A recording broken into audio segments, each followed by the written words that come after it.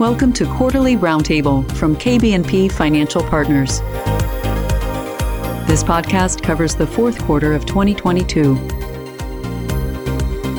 Here are Scott Krizner, Andy Barlow, and Eric Powell. Hi, this is Scott Krizner. Welcome to the Quarterly Roundtable for the fourth quarter of 2022. I'm joined in studio today by my partners, Andy Barlow and Eric Powell. I guess to start things off, when we look at where we wound up the third quarter and again moving into the fourth, inflation seemed to have peaked, and we had long been saying that while inflation would be sticky and be with us, we anticipated that the rate of increase would be slowing. And knock on wood, but I know we were, 9.5 mid-year. It was down to 8.2 in September, and the fourth quarter figures came in. We're looking at an increase of 6.5. So again, we are experiencing some disinflation, which is we are trending lower. The rate of increase is slowing, but overall it is still increasing. Scott, thanks for that quick update there on inflation. So this is Andy, and just wanted to further add some clarification on the term disinflation. This is simply a decrease in the rate of inflation. So although the price of goods and services are increasing, it is increasing at a slower pace. So a lot of the conversation we've been hearing is more so around the price of goods increasing. What we're tending to see at this point in time is the price of services increasing. So, that's something we're keeping our eyes on here as we look forward. But by all means, it really does seem as though the inflationary pressures will continue in the services side. So I think we should all be prepared for some higher costs associated with services that we encounter on a daily basis here. Thanks, Scott and Andy. This is Eric, by the way. I just wanted to step in real quick and just discuss ways in which the Fed is fighting against inflation. So as of right now, and what we've seen towards the end of 2022 and what we expect for at least the beginning of 2023, the Fed will continue to increase rates. And, this can be particularly concerning for those that are currently invested in technology and communication companies, as well as for consumer discretionary spending. Yeah, and what we have been seeing is not only is wage growth cooled in the fourth quarter. So that was the lowest reading, if I'm not mistaken, for the year. Wages grew by the least in November and December, for the entire year. But we're seeing average savings balances fall. There were peaks in 20 and 21 when, to help us through the pandemic, the government was infusing money into the system. Seems that the average individual is now not only going through those savings, but they're also now taking on some credit card balances. I know the average consumer's credit card balance has risen dramatically. And it kind of ties in with, Fed's fight against inflation being bad for consumer discretionary spending, because, again, the discretionary spending is for the extra things, not the necessities. And as you experience inflation, I've heard some reports of eggs costing, $7 to $9 a dozen. I personally haven't seen it, but some parts of the country, we're seeing that to be the case. The more you pay for eggs, the less you have to pay for fun things for the family, or extra, the little extras. So I don't know if there's anything you want to add to that, Andy, or clearly home prices have a large implication within our economy and to each and every family. So as we look at last year, housing has continued to rise, and at this point in time, we've actually seen on a scale of affordability that housing is less affordable today than what it is and what it has been since 2005 or so. So housing is pretty expensive, and of course, interest rates really have had a lot to do with that.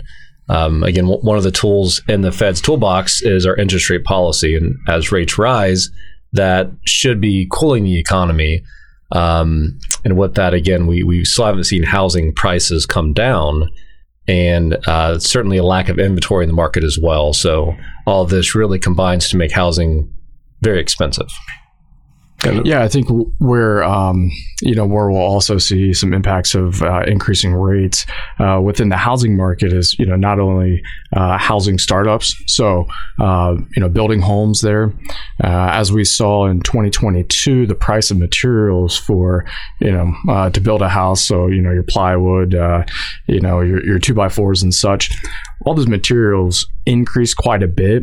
So we'll see how in 2023, once the supply chain issues soften, how that's going to impact housing startups, across the United States. And to Andy's point, when you talk about housing, over the years, here recently, I should say, we really haven't seen prices decrease.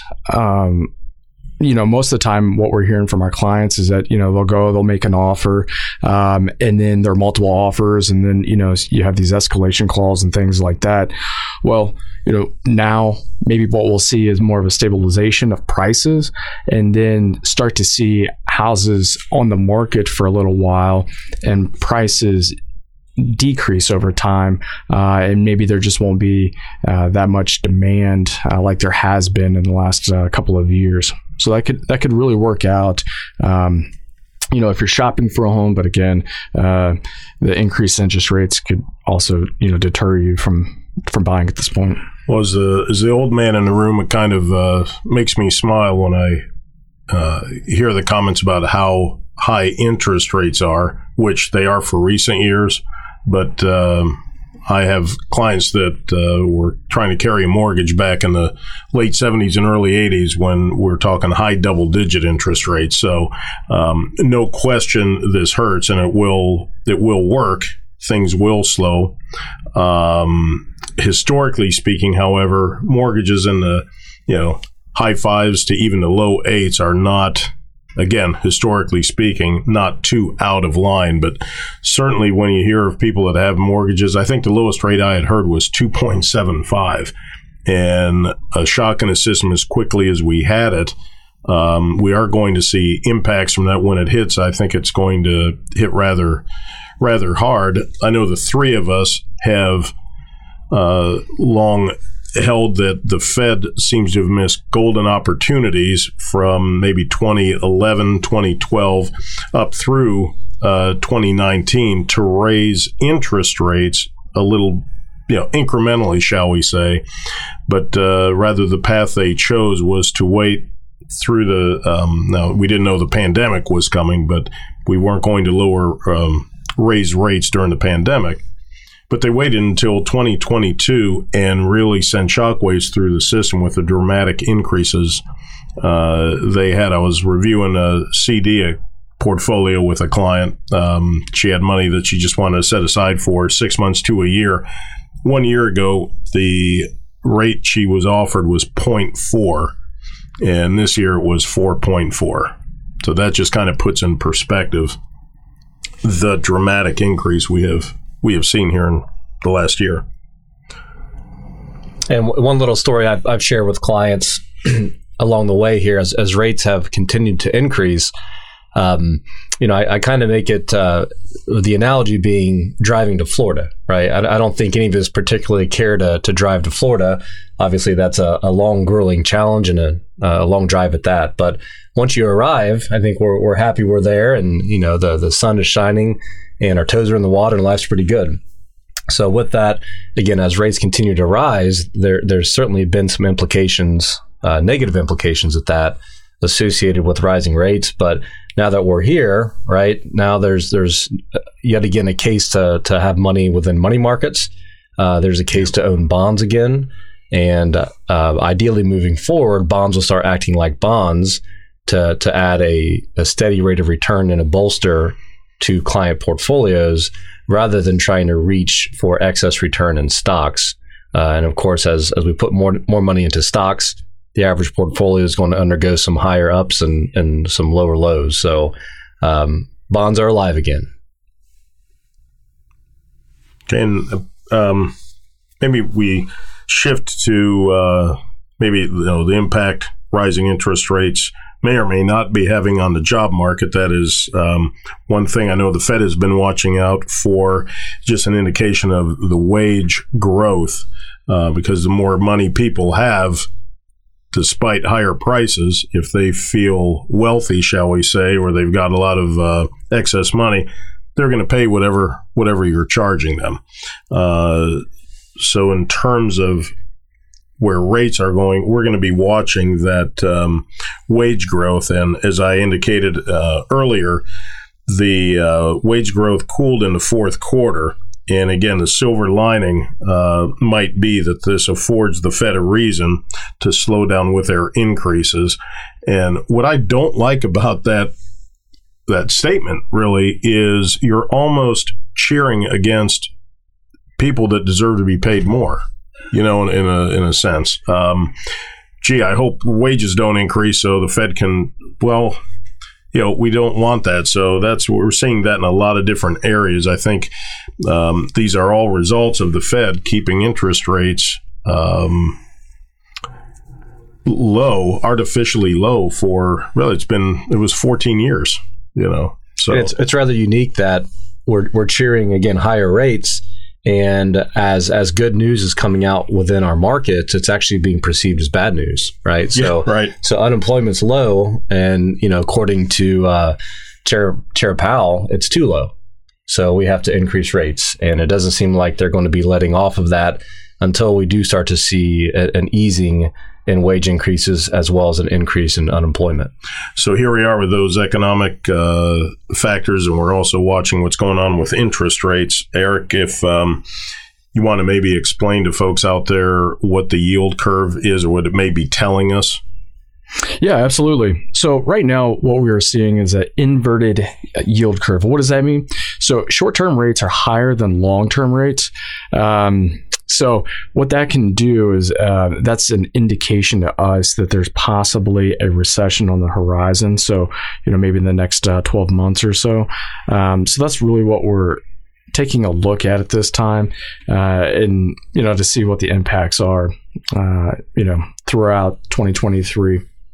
I think it's important here too to recognize, again, recession. We've talked about that in the past, but again, to circle back around here, if there is a recession here within the next year or so, we feel as though it's not nearly going to be like what we went through in 2008, 2009. So it should be a shortly lived recession, and hopefully a quicker recovery. It may not be shaped like the V recoveries that we've seen as of late, but ideally it's going to be a shortly lived and not as severe as what we experienced back in 2008, 2009. Regarding recessions, we had sat around this table, in the last year and spoke of how we felt we were in one. And that's when we got into the conversation about the old definition, new definition. By the old definition, it was a little rough in 22. By the new definition, we avoided a recession, but all indications are that, 2023 may not be a particularly enjoyable year. I want to go back to something Eric touched on, which you mentioned supply chain issues, and we're seeing business inventories increase. And what's going to be interesting to see there is, does that product get moved? We know inventories were very low, largely due to supply chain issues coming off of the pandemic, where product was not being made, and then product that was trying to come into the country was held up in ports. Businesses went into overtime to build up to demand, but now as wages, we mentioned how wage growth is declining and discretionary spending is kind of falling off. What will happen with those inventories? So just something to keep an eye on going forward. I don't know if maybe Handy Andy over there has some personal experience with his renovation projects. So, last year you were, probably renovating a few houses and bought some 2x4s, and they were $8 a piece, and they're somewhere probably $4 a piece right now. Sure, I'm willing to let go of them for $16 a piece. Though. 16. Okay, yeah, that's no problem. Yeah, I'd say one interesting piece about the job market is we're starting to see more big corporations, and even smaller ones, where they're requiring their workers to come back into the office space. Yeah. And, that's a change from the last 2 years where a lot of people are being able to work from home, and obviously there are the benefits of that. And so it'll be interesting to see how, this turn, let's say, going back into the office space will impact the job market itself and unemployment. And it certainly seems like there's a subset of people out there that really don't want to return to the office, right? So I think they've grown akin to working from home, and they've adjusted accordingly and like working in their PJs. So you can't necessarily fault them for that, but kind of makes you wonder, to get our economy back to full tilt and at an adequate rate of employment, if we actually do start seeing these employees return, or if they just say, heck with it, we're going to throw up our hands and stay out of the workforce. So like one interesting stat about our national, so if I can go back to our interest rate real quick.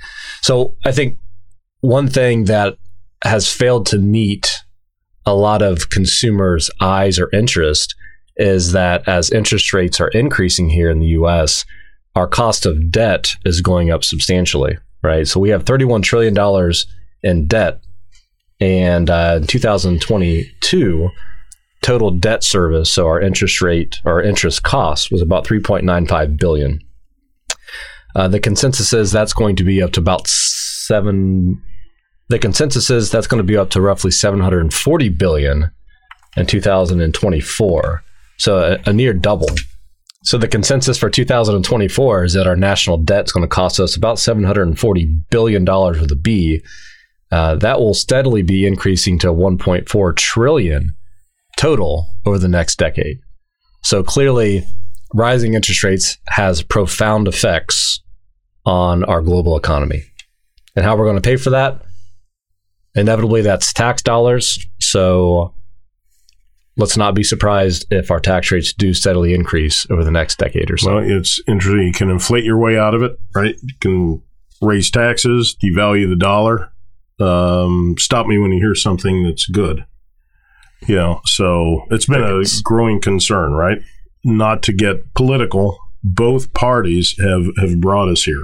I know both sides of the aisle want to point fingers, but both sides have brought us here. Now, in the short term, winners, I would say, are U.S. importers and international travelers. Those are people in the U.S.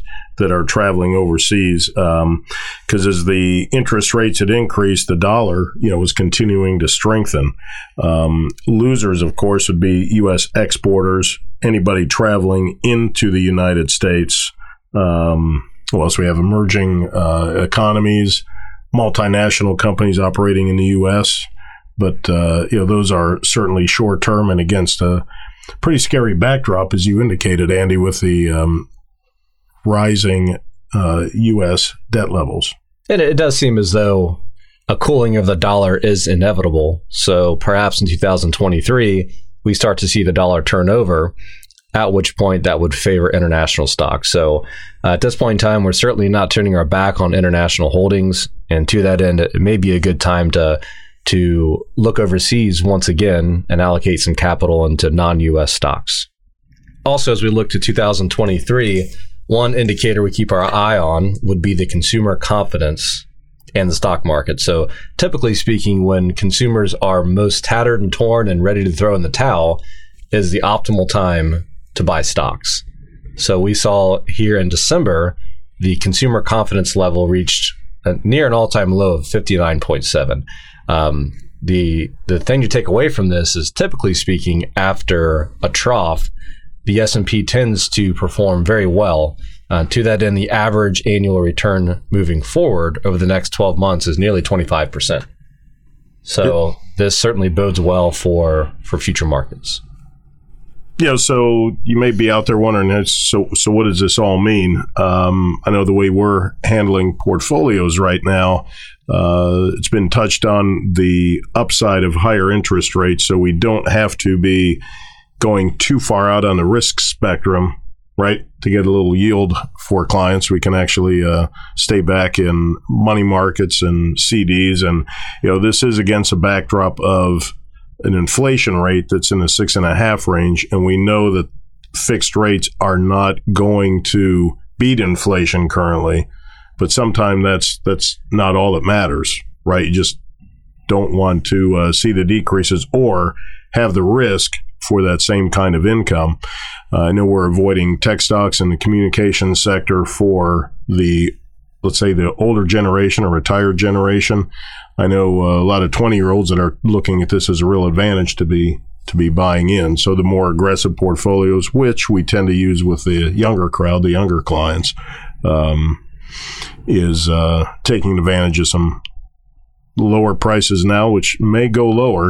We never know when the exact bottom is. I don't see that this is different than any time in general. We tell people to focus on the long term, and this is why you do keep money in conservative investments in case you need liquidity. Well, I think this goes back to Andy's point earlier, talking about the 60-40. So 60% stocks, 40% bonds, are more conservative on that 40 side. It's not broken, because there have been some questions in the past. Well, is the 60-40 model broken?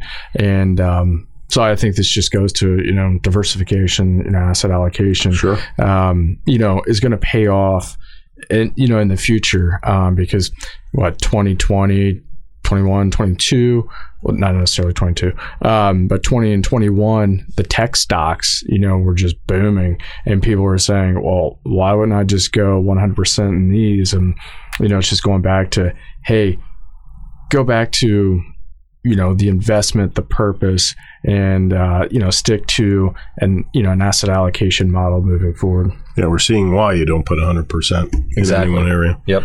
A lot of this really just comes down to being prudent, right? So as things tend to, as certain sectors of the markets tend to go up or down, inevitably we believe in mean reversion, right? So all that means is simply if we see a sector, an industry, or even in some examples, a stock that is beating the market hand over fist, that typically means that will inevitably fall back down to averages at some point. So again, the level of prudence, and the word prudence comes to mind, as we don't want to chase these stocks. We don't want to chase the markets. The other side of prudence that we are actually engaging a lot more conversation would be balance sheet management, right? So when our stocks are earning 10, 12, 15% a year, and our interest rate to carry our debt is near zero, well, clearly it makes sense, given that landscape, to allocate cash into markets and to hold debt, right? If our debt service cost is so low, again, if the banks are charging you 3, you can earn 10. Well, it makes sense to go out and invest your money in the markets. Well, that paradigm has shifted here recently. So really, again, going back to balance sheet management, and as rates have continued to increase, perhaps it does make sense to pay off certain debts, such as cars or, again, other discretionary type of items, rather than investing in the markets. And as we look forward to 2023, right? So generally speaking, Wall Street is polled about potential outcomes for stock market performance for the given year. And heck, we're seeing anything 3,600 all the way to 4,500, right? So again, prudent being, we don't know exactly where the market's going to go. Nobody does, but continue to dollar cost average into the markets, not get overly emotional. That will lead you to a path of success. No, I think the catchphrase in sports is return to the basics, right? Seems to be aptly applied here. And maybe a summary for this is, the younger you are, especially for your long-term money, so if you do have retirement savings, do not be concerned. Take advantage of lower and potentially prices that will be lower in the future than we're seeing today. Just keep buying and investing in the future. The older you are, you're going to be wanting to take on some caution. And then for those that are retired and needing income, take comfort knowing that you don't have to get very risky anymore, buying stocks just for their dividends. We can actually have you in more conservative and stable holdings, generate some income. So I don't know if there's anything that either of you want to add to that, kind of as a what does all this mean? Well, one conversation I like to have with clients during times of turmoil like this is, we often get asked, should I sell everything? Should I get out of the markets? And clearly what's difficult about that is you have to get it right twice, right? We have to know when to sell now and when to buy back in. And if prices go higher, you don't want to buy back in because you're buying fewer shares and you're buying at higher prices. If prices go down after you sell, then there's never a good time to get back in, right? Why would I put my money back in the markets when they're falling? So there's really never a good time to sell. To that end, a very easy, practical thing that you can do and just a little mental exercise, if you will, is I often ask clients, hey, look, what was your account worth first quarter of 2017? Suddenly do they know the answer, right? But at that very moment, that's all that mattered back in 2017. But as we look back to that day, who knows what it was worth? It's quite frankly irrelevant. So apply that same logic moving forward, right? Yes, our accounts are 10, 20, 30% lower than where they were a year ago. But a year from now, it won't matter what it looks like today. So keep that long-term perspective, keep saving, and good things will happen. Thank you for listening to this week's podcast. The opinions voiced in this podcast are for general information only and are not intended to provide specific advice or recommendations for any individual. To determine which strategies or investments may be suitable for you, consult the appropriate qualified professional prior to making a decision. Securities and advisory services offered through LPL Financial, a registered investment advisor, member FINRA SIPC. Please remember to follow and subscribe to this podcast to receive our new content when it's released. If you would like to speak with any of our financial advisors, please give us a call at 937-390-8750 or look us up on the web at yourfinancialteam.com.